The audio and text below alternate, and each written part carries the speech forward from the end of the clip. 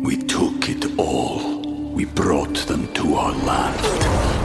An endless night, ember hot and icy cold. The rage of the earth. We made this curse. Carved it in the blood on our backs. We did not see. We could not, but she did. And in the end... What will I become? Senua's Saga. Hellblade 2. Play it now with Game Pass.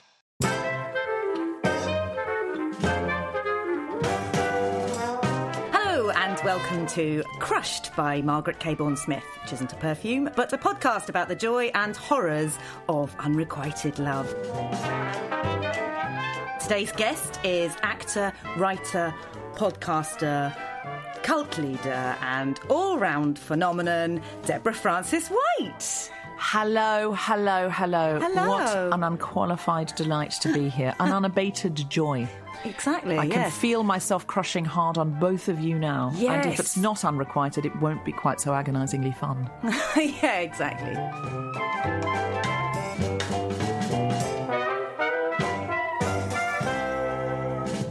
Your name makes it feel like I'm going to sort of Newsnight mode already. Deborah Frances-White, what's your stance on crushes? It's what it feels like I'm saying. But no, are you a victim of crushes? Yeah. Still? Oh, yeah. Yes, I think so. I get a little, you get a little showmance. Yes. A little. I invented that term, by the way, and Did you? Yeah. Well, are you sure? On my own, I invented it. Now, if some other people have come up with it, that's not my fault. Did you say it out loud or just in your head? No, I thought I'd coined it, and it turns out no one's coined anything. It's all there on the internet, yes. And it's very irritating. Yeah. No, I mean, I agree with you. I think I fall in love every Edinburgh Festival I've ever been to, usually with someone I haven't met. Sometimes I'll get a crush on a tech and, or just someone really kind. I'll be like, I just needed someone to look after me. It's not even a sexual thing. It's just a... charity piece? How is that a crush? No, you could sort of become obsessed with someone without wanting to sleep with them. Do you know what I mean? You just sort of want true. like a waist-up crush. A waist-up crush. Waist-up crushes with Margaret. Next on Radio 4, waist-up crushes with Margaret Cabourn-Smith. The spin-off of this. Yes, the waist-up crush. I know what you mean. So no, we haven't. This is bang on topic. Because I know what you mean. Because even if it turns out I'm bisexual, I didn't know that. Well, it's fully. very exciting. Are you breaking this on this podcast? I actually have previously broken it on someone else's podcast. Do you do any talking that isn't on a podcast? No, if I'm days? speaking, it is being recorded just in case I say something gold. And that's really, I'm a modern-day Jesus in that way.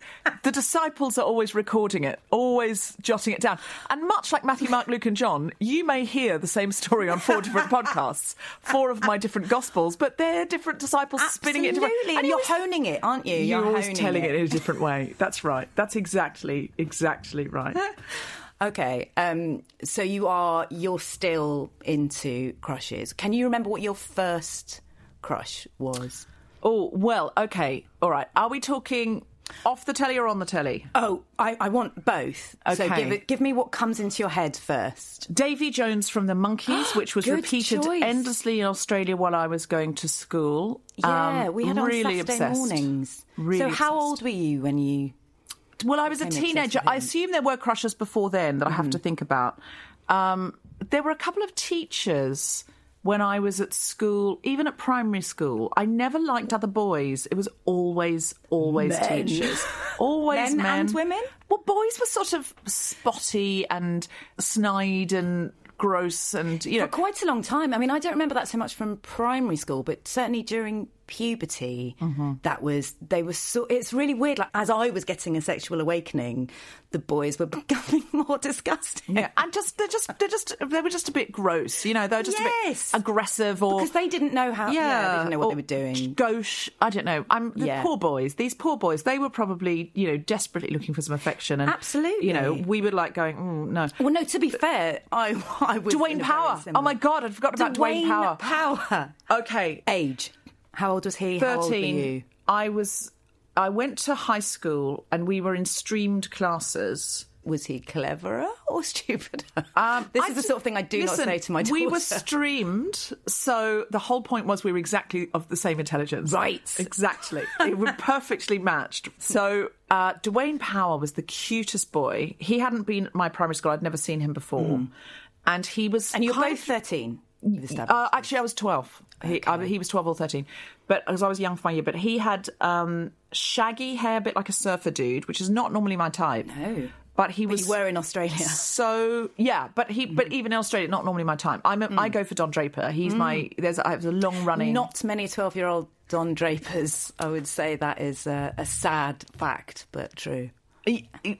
Absolutely. Well, the teachers were the Don Drapers, and I haven't got to my favourite teacher yet. Okay. But Dwayne Power was a boy my own age who was super cute, and lots of girls had a crush on him. And one day, he sat next to me, absolutely out of nowhere, and started chatting to me. And I had long plaits. And he sort of played with one of my plaits and was like, I love your long hair, and blah, blah, blah. But it was very gentle, it was very cute. And he was asking me what I did. And I literally could not speak. I just stared straight ahead and did my work, and I pretended he wasn't there. And I was like, oh my God, and he's so cute. And I just ignored the boy and absolutely ghosted him to his face. I do think about this and think about how awful it is that we're trying to communicate to each other how we feel, and we are so bad at it, particularly at that age, I think, because presumably he, however confident he was, and he sounds like he was pretty confident, was thinking, this girl is not into me, this girl is pretending I'm not here, that's how not into me she is. But actually the opposite. But I don't imagine for 1 minute he fancied me. I'm sure he was just being kind. Why do you say that? Because I wasn't, I mean, also I wasn't, there was nothing overtly sort of... There was no obvious... What is the end of this sentence? I don't know why, but boys never fancied me. They just didn't. Okay. Unless they did, and I just ignored them. They definitely did. They definitely did. I didn't know at the time. Please take me back in a time machine and have me talk to Dwayne Power and flirt back. But he only would have broken my heart, so... Yeah, exactly. I don't know if it's a protective thing going on, or are you rejecting yourself before you can let yourself... I was just paralysed with agonising fear that I would say the wrong thing, or... It was just so awkward. So he was asking me questions about myself, and I just pretended he wasn't there. It wasn't like I was like, Dwayne, you've got to get on with your work. Dwayne, it wasn't like... I wasn't like, just batting him off. I pretended... He was invisible. Yeah. It was so terrible. Yeah. And I look back, I'd forgotten about that. And what a terrible, painful memory. And I wonder, so did he move on to someone else? I honestly think he was humouring me. I'm sorry, but he was never... You say he's humouring you? Humouring what? Your plats? I don't know. In those days, you would say there wasn't... It wasn't like Did you have pashes? Yes, but I didn't. But it wasn't like an American high school where people were going out like... Yeah. We were children, really. It was very immature. There obviously were people who dated and things, but it wasn't that culture of who's taking you to the sock hop or whatever they have in America. No, none of us know what who's taking you to the pep rally. Who's taking you to the tail guard party. Sure. None of that happened. It was more, they're going together, and they're going together meant they would walk around together at lunchtime. Yeah. They never did anything, I don't think. I mean, obviously they did, and I'm just so naive. But I don't know. I don't know if they were. What would they be not doing? At 13, probably. They were. I'm sure they pashed each other. But I do remember there was a girl called... I will make up a name because I don't want to, there was a girl called Anne-Marie. Lovely. Who Go on, surname. Go on, make up a really surname. fancied Anne-Marie Gillibrand. Lovely. And she really fancied Dwayne Power and sent some of her friends to say to his friends, Anne-Marie wants to snog Dwayne Power. Yeah. And Dwayne Power said no. But she said no. Dwayne Power said no. He said no. He wasn't interested. She was really into him, but she was quite full on. And I think she was so keen to snog boys and, get into it, that actually it was a little bit off-putting. Yeah, exactly. I mean, this is the thing that I think a lot as well, is that however awful it was for girls, it must have been awful for the boys who were supposed to do all of the approaching and supposed to be not afraid of rejection. And then they did approach, also, and then they just, like these little bitches, just absolutely ignored. Horrible girls pretending they didn't exist. Ignored. That poor boy. That poor boy. He seems to have done okay. I've looked him up on Facebook. Have you? Yeah, he's married with children and a dog, and he looks very happy, and he's still very handsome. Well, everyone looks happy in these photos. I mean, I'm not a home wrecker. I'm not going to go back and say, just for this Dwayne, podcast, I'm ready to speak. Dwayne. I've thought of something to say now. I would put my hair back in plaits, and it's a bob now, but I'd put it into plaits and go and visit him. How sad would that be? I do feel like there should be a follow-up to this podcast where we make people get in touch with their old crushes. I'm unavailable for that podcast. Because also the other thing is people are getting sexual at different times, and So my daughter's 12, and when she talks about people having, people liking each other and whatever, and she talked about liking someone, and I said, what do you mean by liking them? Do you want to kiss them? And she said, oh, God, no. And I was like, what does it mean then? What does it mean? I want to be close to you, I want to be near you, I want to be, I like... He makes me have a funny feeling, or he's such a cute face. Yes, exactly. It's a funny it's just having a funny feeling. Mm-hmm. But it's really hard to quantify, because as you get older... I mean, I was thinking this recently about how I miss dry humping, which is something I never thought I would say. But the you pandemic has really taken a toll on you, Margaret. If you miss dry humping... it totally has. Wow. It totally has. It's totally taken me back to... the place where that was the most exciting thing you could do, and it was so hot. And then obviously you just stop that. It never happens again once you're... able to wet hump. And wet hump is the way I put it with every man I've ever been. Would you like to wet hump me? Do you sometimes say to your husband, shall we have a weekend away from the kids and just go to a lovely Airbnb in the country and wet hump? He's a very lucky man. He'd probably dry hump with you if you wanted to, just a bit of nostalgia. He probably walk down Amnesia Lane. Would, but then I'm very tired. One of the things about dry humping was time. No, exactly. But when you're young and being just, like wherever it was. I mean, I'm thinking of the backseat of a car, but I literally don't think I ever did that. But the sort of the time where you were just snogging and snogging and snogging, and that's all there was to do. Yeah. And then once you've got, I don't know. I never did else. it. Never did. You've never dry humped? No, you lie. No, I was a Jehovah's Witness when I was younger, and we weren't allowed to do anything at all. And then that sort of represses you and makes you think you're not capable of doing anything at all. So however old you think I was when I masturbated, Margaret, I was older. Really? Oh, yeah. Yeah. Go on. No. Wow. I was very old when everything... So you weren't, when Dwayne Power was talking to you, rubbing yourself... No. No. I know, not at all. And yeah, it happened when we started studying the Bible with the Jehovah's Witnesses when I was 14, and I got baptised at 16. So, it was that all a lid on that. Yeah. But they were coinciding really with years when I had a massive crush on my teacher. So, do you want to hear about my next crush? Your teacher is called... I have to give you the run-up to the teacher. To the name, even. Yeah. So, how old were you? So we were 13 and 14 when we had Miss Caldecott. Then Miss Caldecott moved and got married. And so that was junior certificate. So year 11 and 12, that's when you do your HSC, which you'll have heard about in May. Oh, yes. Yeah. So when I was going in to do my HSC... Did you have to say it like that, even though you've never spoken? Yeah, my Australian accent's really gone off the boil. It's really terrible now. It's shameful because I don't sound properly English, and I can't do an Australian accent either. So my accent is completely my own, and I'm uncastable because honestly, who's going to want this? Like, which character's got this accent? You have to write your own stuff. So then the subject chooser came around again, and you picked 6 subjects for year 11 and 12, and music wasn't on the options. And so my best friend Philippa and I went to the headmistress and said, oh, you've left a subject off. And she went, no, we're not getting a music teacher back because there's not enough people. Our class was very small, and she's like, there's not enough people to justify a teacher. And so we just said, well, we don't think so. We've taken music to year 10 because we wanted to take it to year 12, and we might want to do it at university. And we were playing instrument. There was an instrumental program, and we both played an instrument. We took it very seriously, and we were like, no. What instrument did you play? The flute. Oh. And she said, I'm basically a young Lizzo.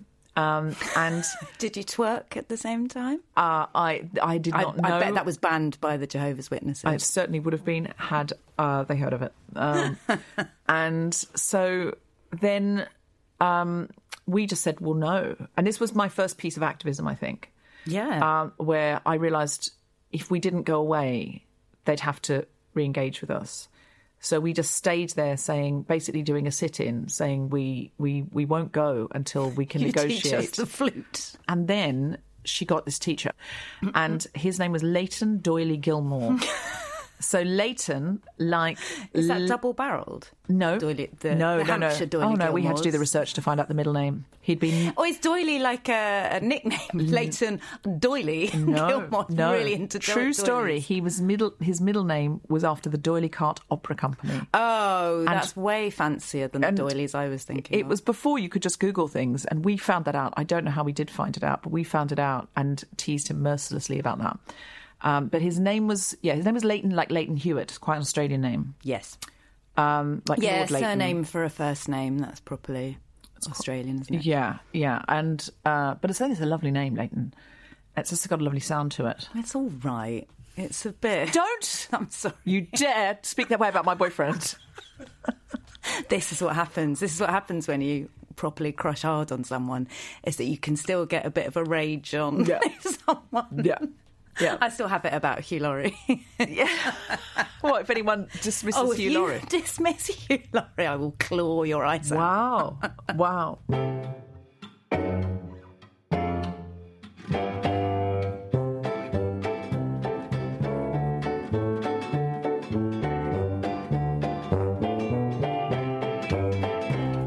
So Leighton Gilmore, he was 23.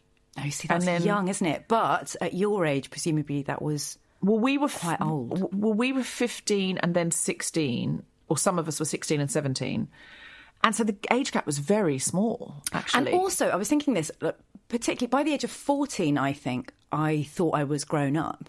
You know, and I think that is one of the awful things about teenage girls, that when you're older, you look back and you think, oh my God, they're so young. Mm-hmm. But when you are that age, you're like, piss off, we are adults. You know, how dare you say I shouldn't be doing the wheelbarrow with my boyfriend Ken. That's not me, by the way. I didn't have sex until I was 21. There was a girl in my French class who really told some eye-watering stories. Wow. About boys who kept their sovereigns on while they were fingering you. Anyway. Kept their sovereigns on? Yeah, you know, those rings. Ooh. Yeah. I mean, she found it very funny. The good thing about her, like, being so advanced was that she was clearly having the time of her life, which was really good. You know, it's a good positive thing to be hearing when you're scared of sex and you're 14. Somebody's having a great time, but also I didn't want that, wasn't ready for it. No. Well, also it just became this sort of banned thing for me. You were not allowed as a Jehovah's Witness to court you had to court with a view to marriage. So there was no dating. It was courtship. So it was like being suddenly Victorian. Yeah, what would have happened if you'd courted then? I mean, I presume it just put you off courting. But if you said, oh, I'm going to court this guy, Dwayne, we'll get married. Well, that happened before I was a Jehovah's Witness, or before I was studying with the Jehovah's Witnesses. But if I had said I wanted to go out, I don't think my mother would have let me go out with anyone at high school. No. But I'd have had to do it in secret. But I just wasn't that kind of... No, I know, it's hard to imagine. I would have been far too terrified. And I wasn't socially ready either. So, But I fancied Mr. Gilmore massively. And he had this thing where he'd obviously been told, because we were only his second ever appointment, he'd only taught 1 year before us, and he'd obviously been told to pick someone in the room and talk to them. So he used to sort of I remember him teaching us all about Bach's laws of harmony. And so hot.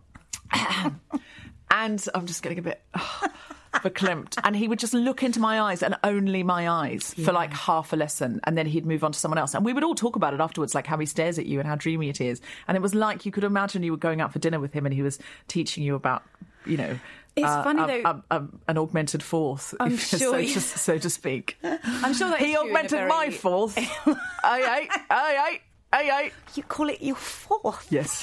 In this context, I do. I remember my little sister talking about going to a Take That concert. And I do believe you that he was doing that intense thing with a small music class. But she was saying she watched the Take That concert that she was at later, and she became absolutely hysterical because Mark Owen looked down from literally the pedestal he was on into this crowd and waved. And she was hysterically laughing and saying, we thought that was at us. We were really like, oh my God, he actually looked at me. Us, and then you look at it from a distance and go, no, he can't even see those people. That is just some screaming girls. Well, I have a bit about this that I've done in various different contexts.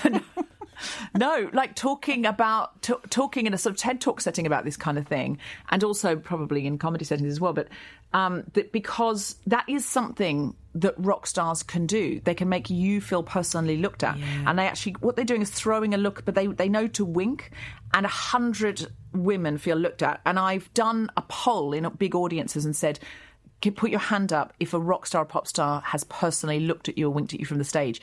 And about 50% of women believe that's happened to them, and the maths does not add up. Now, in my case, Paul McCartney really did wink at me in Sydney. No, he really did. Sure. No, he really did, because I burst through. I managed to get through the barriers to get to the front, past the bouncers, and all my friends got held back.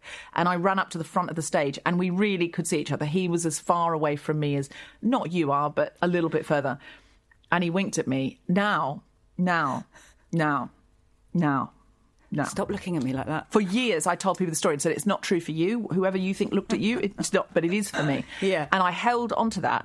And then I went to a party, and who should walk in but Paul McCartney? What party was this? It was a party. Anyway, so it was a party. It was a party of a person who's, gloriously generous and famous and well-connected and a lovely person. And so... Malala. It wasn't Malala's party where I met Paul McCartney, no. I met her at the Friends reunion. No, I didn't. If you're listening, Malala, and I'm sure that you are, I'm not claiming to know you. But also, Malala, come and talk about your crush. I'd love to hear it. Would that be wonderful? So, years later, I was at a party, and I ended up talking to Paul McCartney. And he said, he was saying to someone who was with him, he was saying, that is like him. He was saying, this isn't a fake story. He really did. He didn't say, he said, you should come to one of my concerts. And I said, I've been, it was in a context of a conversation. I can't bear what you're about to say to him. It was there was a reasonable context for him saying, come to a concert. I was with somebody who hadn't been. And I went, actually, I've been to one of your concerts, Paul, and you winked at me.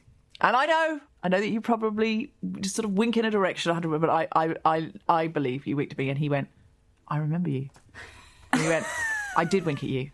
And as I went to walk off, he went, you've always got that. I did wink at you. And I was like, yes, come on, endorsed. Years I've been saying this. Endorsed. What a nice man to say that, though. What a nice man. That's so good. But I'm looking at you, and you look like you might be related to Paul McCartney. Why again would you take away another one of my crushes by saying it's incestuous? Why? Is this a torture programme where you come on and you go, Leighton's a stupid name, Paul McCartney's your cousin, so you can't shag him even if he offers? I mean, no, people are attracted to people who look like them. Why do I look like Paul McCartney suddenly? Cheekbones, the dark brown eyes. I'll take it. Listen, if I'm Paul McCartney's niece or something, I'll be delighted if it turns out. I'm adopted, and on one side of the family I don't know anything, so it's possible that I am Paul McCartney's love child. Yeah, I'd say likely. God, do you know that does happen, though, that there's a genetic attraction? Yes, no, I do. That's what. But I loads of people end up shagging their biological family and not knowing, and then it comes out. Yeah, no, I do know this. But also, I think our producer's appalled. Should we move on from... Yeah. So Leighton Gilmore, the thing about Leighton, Mr. Gilmore, as I still think of him, really, he would just stare into your eyes. I remember him saying that when he was at university, if a student would ask the tutor, can I do this? They'd say, well, look through Bach. If Bach's done it, you can do it. And then he only realised at the end that what he was doing was giving everyone this comprehensive education, because people would be pouring through to check that, and what they would learn from looking for it was much greater than anything that they found in the end. And stuff like that, just wisdom like that, pearls of wisdom. But we used to tease him, and because we were old enough to be friends. Yeah, exactly. Type feel. Sassy teenagers, very sassy, and we all had a massive crush on him. And sometimes we'd just go over the line, and we'd say something that was too much, and then he'd get really, really cross, because he'd think actually angry, or well, I think flustered. he'd just think, I have to be the teacher. This is my fault. I've let myself become their friends, and I need to assert control. So sometimes he'd get really like cross, and like one time I told him to shut up, like jokingly, but then he kept me in. Oh, wow. Yeah, and told me off, which was so exciting. Yeah. Is it just hotter? Yeah, it's so hot. Yeah. Which again, we would all talk about how exciting it was to get in trouble. I was talking to a male friend the other day and saying I think that men often don't understand what women find attractive, and because he thinks that throwing some paper into a bin from quite far away is attractive, and I was like, no. But being really good at something is incredibly attractive, and that's sort of, as a teacher even, you are more likely to be, you could have a very, very hot teacher, but if he's bad at his job, that immediately becomes a lot less attractive. I've fancied baristas, is that how you pronounce it? Just because they're amazing, well, and they're unless you fancy barristers, and no. It's the Spanish way of saying barrister, is that right? No. If they make a really good cappuccino. Yes, like but this guy, he was doing it almost without thinking, and just like all of, it's quite intricate, and he was doing it super fast and casually, and I was just like, oh my God, that's just somebody who really knows what they're doing. Yeah, that's weirdly attractive.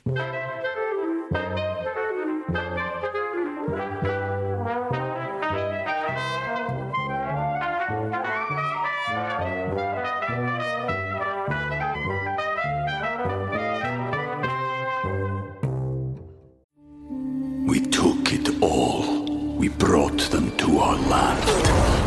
An endless night, ember hot and icy cold. The rage of the earth. We made this curse.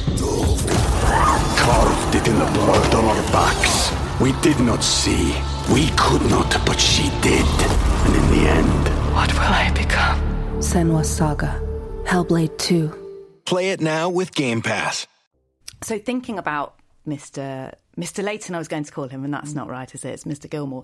Do you still have that now? Do you still find people who are just really good and powerful? Powerful sounds wrong, doesn't it? But is that what you find attractive now? Is it related to that first crush? Definitely. I find talent so sexy, and good teachers so sexy. I remember reading a comedian's autobiography, and there was a story in it that resonated from things that other comics had said to me, male comics had said, that he was saying that when he was at high school or secondary school, he couldn't get a girlfriend. None of the girls were interested in him. And now, when he's famous, they're all kind of coming to the stage door and trying to kind of get his attention and stuff. And he spoke about it in a way that, I shagged them because, and it was sort of like almost revenge. Yeah. Like, I shagged them all because they didn't want me because I'm famous. They didn't want me then. And I just thought, you really fundamentally misunderstand what women are finding attractive there. What they're finding attractive is you commanding the Hammersmith Apollo. Yeah. And making everyone there, like making the audience your orchestra.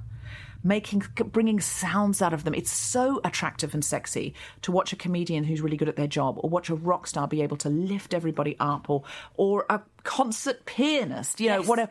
And at high school, you didn't have that gift. You developed that gift because girls didn't want to shag you at high school. Yeah. And now they want to shag you, you're angry with them. Yes. You're actually angry with them. And it's like, no, agree. You've changed. Your sex appeal is about your confidence. Do you look very different? No. But it was not your looks or not. Maybe it was at high school. Lots of people are more cosmetic when they're young. And there's, look, honestly, lots of 14-year-olds aren't very interesting. How many of them have really got a searing blog, to be honest? I mean, now they do because Generation Z is saving the world. But when we were, young, they didn't, there wasn't what you do maths, I do French. Like it wasn't a lot to get your teeth into, metaphorically or literally. And I think what they don't understand is what we fancy so much is the confidence and the command and the belief in themselves. And I think the reason they don't understand that sometimes is that particular sort of man still fancies the same woman for the same reason. So he still fancies the hottest girl in school because she's the hottest girl in school, and his libido hasn't changed. So he assumes our libido hasn't changed. He assumes he doesn't understand. He doesn't, or he assumes our libido was always cosmetically based, which it wasn't. At school, I fancied that teacher. But as you say, if that teacher had no personality, if he hadn't looked into my eyes, if he hadn't been interesting about Bach's Laws of Harmony, I wouldn't have fancied him. If he'd just been a bit grumpy, yeah, he was cute and he had cute hair and he used to do this little thing where he'd push his fringe back and, he had a moustache actually, and he used to kind of do like a two-finger moustache.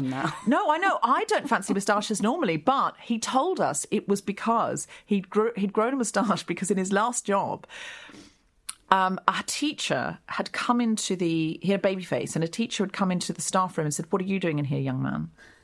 And he went, I have to say that I'm not a student. So he grew a moustache to demonstrate he wasn't a student. Smoked a pipe, wore a waistcoat.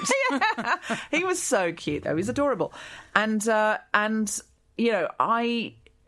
sort of think that what that comedian, other comedians like that, don't ever fully understand is that it's got to be more. And listen, as people get older, and certainly there are many, many, many men for whom this is the same, and non-binary people, and it's not something that's only known to women, obviously. But where there is a gender trend, there's a certain sort of man, I think, who just doesn't get it, doesn't get what we're fancying. Absolutely. I realise, increasing as I get older, do you know where I get a crush now, or I get a massive flash of fancying? If someone is very changed by me.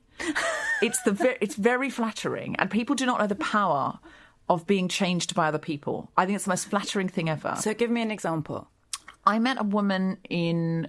I was waiting to do a radio show, and she was waiting to do a radio show, and I didn't realise we were going to be on together. We couldn't hear the radio show. She didn't seem that interested in me, and she was just sort of in her own space, fair enough. She was introduced to me, and it was fine. I then went on the radio and I was asked some questions. It was in Australia, and I was asked questions about intersectional feminism and, how, minority groups were being treated in Australia and that kind of thing. And I gave quite, strident, energised answers. You practiced it a lot on other podcasts. And... Exactly. Yeah, sure. I gave quite strident answers, and I didn't mince my words about how I felt. And then this... young woman came on the radio show and joined me, like joining a panel. She was the next guest, but I stayed on. And she was so different to me. She was like elated and really energised. And then when they cut to the news or something, we got to chat. She went, I can't believe... She said, why are Australian feminists not saying this? What you're saying is so amazing. And I said, how did you hear it? And she went, when you went on, I turned it up. And then afterwards, we had this amazing fizzy connection. And she went, I just never in a million years imagined you'd say those things. And I went, yeah, I look like a white feminist, don't I? And which, if any of the listeners don't know what that means, it's a term for a feminist who thinks that when white women have everything white men have, then the job's done, and they're not really looking outside for other sorts of inequalities and injustices.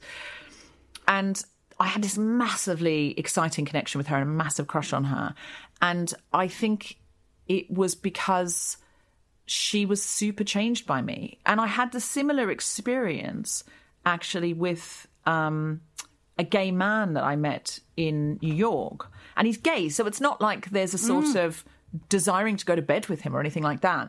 But it was sort of more like, have you ever had a sort of gay, straight, Will and Grace type crush where you've had a really great fizzy connection with a gay best friend, which is so flirtatious and glorious, and it has got some of those elements, but it doesn't mean you want to go to bed with them. It's waist up. It's a waist up crush. It's one of Margaret Cable-Smith's patent waist up crushes. But, sometimes there is a bit of, with a gay best friend. I've had gay best friends that have snogged me and things like that in clubs and, had fun and, that kind of thing. And I think... or dancing together. I used to have a bit that the way a gay man dances with you in public, it would be inappropriate for a straight man you were sleeping with to dance with you like that in private. And, there is a sort of element of that. And I met him on Fire Island, which is an island off Manhattan. I think it's part of Long Island. It's really just a sandbank. And I ended up going there. It's gay men all summer, only gay men. I hardly saw any women on the island. My friend and I had gone there to see Alan Cumming and Ari Shapiro in concert doing songs and chat. And we did not realise this was an end-of-summer show for the gay men of Fire Island. Yes. No one went there for the show. Year. It was like in a school hall. We had got it all wrong because we thought we could get an Uber to Fire Island. You can't. You have to get a ferry. So we'd ended up in the late show, realising we had nowhere to stay. And we were coming back to Manhattan. We had an Airbnb in Manhattan. And as we got on the late ferry, because we'd missed the early ferry, Gina, my best friend, said to me, "Do you notice anything about everyone else on this ferry? They've all got an overnight bag." And I went, "Yeah, I think we live on Fire Island now. I don't think we're coming back tonight. There's no ferry back." And so we had to make friends. And it was very much like The Wizard of Oz. The first friend we met was on the ferry. And I just went up and said, "Could you give me some information about where I live now, please?" He said, "Stick with me. I'm photographing the same show you're going to." And he said, I'm going to dump my camera and then we're going to meet these two friends of mine. They're engaged. They're Broadway actors. And so we met these two young men and they were actors. And they weren't working at that time. Obviously, it was Saturday night. So I sort of started buying drinks thinking they're probably out of work actors type things. And it turned out one of them was, they were both big Broadway stars in musicals, basically. And I just had this really great connection with one of them. But it was just like this really dynamic connection. And they took us to an underwear party, which means you have to take off your clothes and check them at the door. And I love how casually I just said this. No, like absolutely not. And they were like, "Come on, it'll be fun." And anyway, one thing led to grinding in my underwear. And it was... One thing? It only took one thing? One thing led to, a lot of things. And we ended up skinny dipping in the middle of the night. It was really good fun. And we're staying with them. And it never occurred to me to be scared. If I was on an island full of straight men and I couldn't get back and I had nowhere to stay, all the hotels were booked up, except one that they said was a bit of a cracked in. And some of them were men-only hotels. They didn't accept women because it's a place for gay men to be, and they just don't want you ruining the sample. Fair enough. The rest of the world's for straight people. I think that's fair enough. But then we've probably spoken on WhatsApp every day since. I mean, there might have been a few days that have gone by, and that was a year and 6 months ago, probably 18 months ago. That we met, and he came and wrote in my writer's room. I was doing a Netflix writer's room, and he came and wrote in the room. I've been to New York. He brought a bunch of friends to my show in New York. Like, we're so close now. And, we FaceTime a lot, and we've worked on various projects together, writing projects and scripting and stuff. And it's a kind of really remarkable friendship. Does it still feel like a crush? I don't know. Do you have a crush on each other? It's not just we've bonded and... It definitely felt like a crush at the beginning. Yeah. It definitely felt like a crush at the beginning. But again, it wasn't like a "I'm going to shag you" crush. It's safer than that. No, absolutely. It's safe. I think a lot of first crushes are like that, because I'm presuming that you did not want to have sex with Mr. Gilmore, that was not part of your fantasy life with him. I don't think I knew what it looked like. I didn't know a penis got erect till I saw an erect penis in life, in real life. I didn't know that it had to go hard. I didn't know that. So I was definitely not imagining his hard penis. I thought all three things had to go up. Did you? Yeah, for quite a long time. Yeah. Very confusing. I just thought, and didn't know about the hard bit. I thought it was like putting a marshmallow through a letterbox. I didn't understand. That does not sound fun either. It sounds really But I did imagine myself hanging out with him. I don't know what I imagined, really. Yes, that's what I mean. So it's not so crushes to me. Almost like sometimes they are. Sometimes you have crushes and you want to have, you imagine having sex with them. But I think those early crushes, those formative crushes, are often that I just sort of want to be near them all the time. I sound like I'm going to cry. Yeah. Is this whole podcast a ruse to tell me you love me? Yes. That would be brilliant. A brilliant end to every episode. Just me saying, I'm only interviewing my crushes on this show.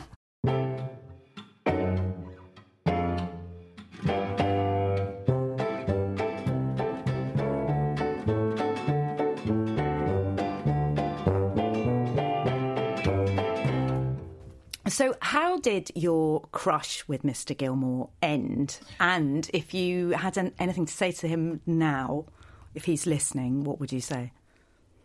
Okay, so it ended because I sadly had to leave school.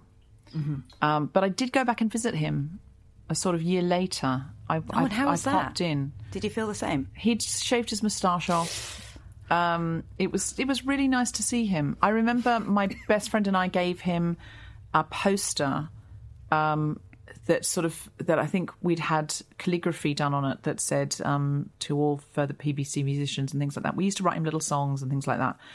And so I went back to see him. And then I saw another friend of mine who was a singer who was now hanging out in his social circle. And I couldn't do that because I was a Jehovah's Witness and super, super, super uncool anyway. And she was sort of all glamorous and fabulous and much more the kind to kind of, you know, be in nightclubs and singing in glamorous places and things like that. But I don't think that crush ever really goes away. Like, I think... funnily enough, I recently Googled him before you asked me about this show. Really? Like, yeah, I recently just Googled him of my own accord. And I found a picture of him, and it's really shocking. Like, he's an old man. But what was I expecting? Him to be 23? No, he should, with those crushes, they should stay exactly the same. Yes. And I mean, he's still an attractive old man. You still would. I don't know that I can promise you that. You don't need to promise it. It's fine. Mr. Gilmore, if you're listening, I believe he's married and with children. He's teaching at a Christian high school. And I remember his father was a vicar, son of a preacher man. So I don't know, but he used to smoke, and I think he was going through his rock and roll phase. I think he was a bit naughty. See, but Stillwood, I bet he's a good boy now. I think Stillwood is the nicest thing you can say about anyone. I'd like to have it on my gravestone. Stillwood. I feel like only people with a very specific and dark kink still would when you're dead. It does make you feel special, though, doesn't it? I just think there's something about the necrophiliac desire to have people to have less fun than I thought. There you were with your underwear parties. You've let me down right at the end. Look, here's the thing. Leighton Doyley Gilmore, if you are listening... Of course, I would love to meet you for a cocktail and see where it goes. If you are not still in a committed relationship, who knows where you are in your life? Maybe you just want one last magnificent shag before you die. I'm not saying you're nearly going to die. You're not that old. He's still teaching. He's still working. Wow. He's not dead, just to be very clear. I'm just saying he looks older. It's a bit like, did you watch the Friends reunion? Yes. Well, he hasn't had... He's not all shiny and tight, is he? No. But you know how Mr. Heckles looked the same age and they all looked a lot older. Yeah. And that's the trick, is to look old when you're young and you never age. Oh, yeah. The Heckles it up right nice. Because really weird that Heckles... He gets so much pussy. Who didn't have a crush on Mr. Heckles? Let's be honest. But do you know what the sad thing about that for me was that there's an episode where Mr. Heckles dies in Friends, and Matthew Perry's character Chandler gets obsessed that he's going to be alone and get older, and he's going to be this loner, and he's never going to find happiness. And so it was really awful for me to watch Matthew Perry, who's obviously had very public struggles with solitude and addiction and sadness and no continuous career and things like that. Seeing the ghost of Mr. Heckles come through the door with that prophecy has come true. And I just was like, oh my God. It was so poignant for me. I was like, why did they bring Heckles back? The ghost of Christmas past. Oh my God. I was just, wow. I was genuinely just blown away that they would do that to him. And if he had died there and then, I wouldn't have been surprised. I would have blamed him. Would have blamed the man. But the aging there process... There would have been a very downbeat end to that show as well. Well, yeah, absolutely. When it hasn't been your day, your week, your month, or even your... Oh, no, he's dead. Love Life's DOA, literally. Your year. It wasn't your life. I mean, really. poor Matthew Perry. This is not me laughing at a person who's had some tragedy in his life, by the way, just to be very clear. But it was more that I was just like, oh my God, this feels so insensitive. Anyway, I love the Friends reunion, but I think the unfairness that we impose on the Friends cast is that they are pickled in aspics because we keep seeing them on reruns that come on our TV and things like that, and they are still 24, 25, maybe latest 32, and this pressure to stay young. And I think teachers are like that, that they are who they were, and they have no business aging. Yeah, agreed. I don't approve of it. I don't think it's fair. It's out of order. I think they need to look the way they looked when we were in sixth form or doing our HSC. I sense a new strand of activism for you. Yeah, I will sit in the principal's office until Mr. Gilmore is put through a full Benjamin Button. But to end on a positive note, I feel like if you did go for a drink with him and talk about Bach and whatever, it might fall away. Those years might fall away. You do hear these amazing stories of people who were, in love when they were very young, coming back together, and initially it's in love. Shock. I mean, I was sure I was the gauchous teenager that he didn't fancy at all. But they get back together and. If you have that connection, you start to see 100%. What you used to see. I've got hotter, and that's something you do need to know, Mr. Gilmore, if you're listening. I was a very gauche teenager. I'm enjoying this appeal now. I was a gauche and embarrassing teenager. But now I am a glamorous woman with some profile, and I've grown into my curves. I've got the high cheekbones are still there, if that was something that ever interested you, and I've had quite a lot of treatments there where you provoke the collagen in your skin. I don't know if you know about this. Do they work? No. Oh, they definitely do. Basically, your collagen gets very lazy as it gets older, so you've got to pick a fight with it and go, you fucking lazy little bitch, what are you doing? Just lying and doing nothing. Just verbal abuse. Does that work? Because I get enough of that at home. No, they do it with needles. They don't literally swear at it. But if you provoke the collagen and pick a fight with it, it starts to fight back and rebuild. So I just want to say to Leighton Dolly Gilmore, I've recently, in lockdown, when we've been allowed out to do some things, I've been doing a lot of DIY myself in all sorts of ways. I've had therapy, I've had hypnotherapy, I've learnt to dance. There's been a bunch of stuff. I've just been doing stuff because I don't have children to wake for me Mr. up. Gilmore. And so I'm just saying, my cheekbones have never looked higher, if I'm honest. You'd think that they might have, because I've done the collagen. Work. You've done collagen treatment. I haven't had work done. No. I don't want that out there. The exercise. No, nothing invasive or anything like that. But I've just had a bit of stimulating of the old collagen, which I don't see anything wrong with that. People dye their hair. No. I'm a feminist, but I will tap my cheekbones. I will get a bit aggressive with my collagen to get it to wake up and do that. It's basically like the Rocky training, making it run up the stairs. My skin has had the Rocky montage throughout the lockdown. Wow. It's in training. It's in training. And it's never been happier. It's said, thank you for getting me off the couch. Sometimes you need a buddy to go, come on, we're going to get off the couch. You're lying there, you're depressed. Yeah. You're not doing anything anymore. Come on, let's go out and paint the town red and let's go and get some personal training and all of that. Well, that's what I've done to my collagen and it's grateful. No, well, I think Mr. Gilmore is going to be very impressed with that. I feel like the end of every episode should be appealing to the person trying to get them to see you for what you really were. Yeah, what I'm saying, Mr. Gilmore, is I've got hotter and you've got less hot. And so what's happened is the status has shifted in our relationship. This isn't where I thought this was going to go. You are now really, you would be lucky to go out for cocktails with me. Yeah. I appreciate at the time you would have been arrested for going out with cocktails with me because I was in fact a child and it would have been illegal for me to drink, let alone get handsy with my music teacher.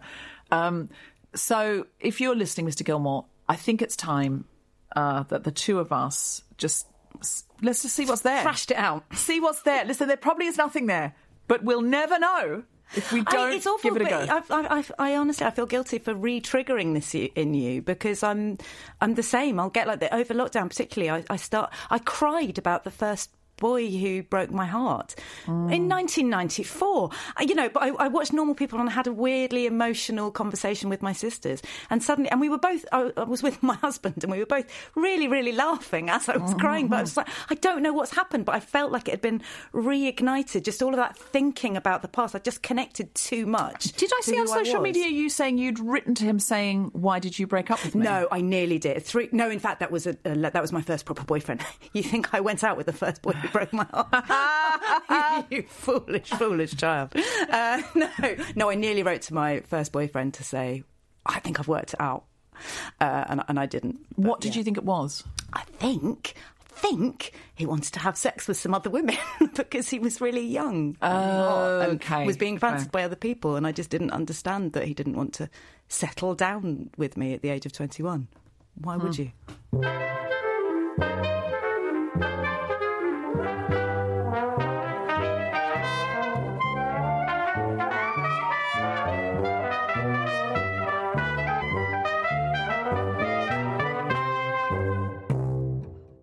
So now comes the very serious point in this podcast where we find out whether Deborah and her crush would have ever been meant to be. It's a very scientific method. Our producer is doing it at the moment. Shall I explain what it is? Yeah, I'm not sure you totally understand the maths behind it, but it's I write out Deborah's full name. Mm-hmm. Obviously, there are different versions of this. We can do it several times, maybe losing the Frances if that gets a higher you sometimes put in the doily and so take out the doily. I'm writing down exactly. I want the real number. I want to know. Leighton Doily Gilmore, Deborah Frances White. Okay. Don't sugarcoat that. You're saying that is. Can you tell me how you spell doily? D. Yes. Apostrophe. O. Y. L. Y. I wasn't expecting that. That's the doily. No one ever part, is. isn't it? And is it Gilmore? No, you are. You are. That's correct. You are. Good job. You are. Good job. I checked. Okay, bear with affect me. things. Did I say D apostrophe O-Y-L-Y? Yeah. O-Y-L-Y. Yeah. Yes, you did. So I'm now going to run through these names, counting how many L's, That's O's, L's? V's, E's, and S's are in that, and then we're going to do a little bit of maths. So, yes, obviously Deborah has. I used to, when I used to do this, feel bad when I had loads on my side and not on their side, as if that showed that I liked them You were more, keener. that I was keener, Yeah. Well, I will definitely have been. I'm definitely going to show up as keener if this is that's science. not what the numbers say. No. That's all I'm saying. So I'm going to add these. Maybe up it was now. a "Don't stand so close to me" moment for him too. Yeah, there you go. Let's pretend that's true when it clearly isn't, 7, and also 8, pretend it's not because that's creepy. Yes. Yeah. I don't know what I'm hoping for here, to be honest with you guys. This is one that goes on and on. I did work out that if you want 100%, you need one L and nothing, no O's, V's, E's or S's. Oh, That's well, the only way Doily's to get really 100. going to throw us. Yeah, absolutely. No, Okay, you're screwed already. Scary as now well. because we've got lots of 10s and 11s. This is the point where it gets low. I think people really There's a have lot of to ones. understand what we're doing for this to be in any way. It's looking good. You need to get it. We need to get it down to 2 digits, so it's a percentage. It's 86%, Deborah. Oh my God! So I think this, as it is, a full appeal to Mr. Gilmore. Mr. Gilmore, To meet up. can I just say, if you are listening, and I can only assume you are. Oh yeah. Listen, I don't know. You're probably happily married, and I don't want to do anything. In fact, if you are happily married, please don't meet me, because the 86% implies heavily to me that you will leave your wife for me. But if you are in any way at a single point, at a single moment in your life, you suspect your wife's having an affair or something like that, and you think it'd be nice to explore what's there. I've just moved out into a 1-bedroom flat. I'm going to be back in Australia later this year, and I would very much like to take you up on that offer of a drink, which you never made. That 86%. The 86% does more than implied, it demands it. Yeah. Deborah Frances White, thank you very much. Thank you for having me. I'm crushing hard on your show.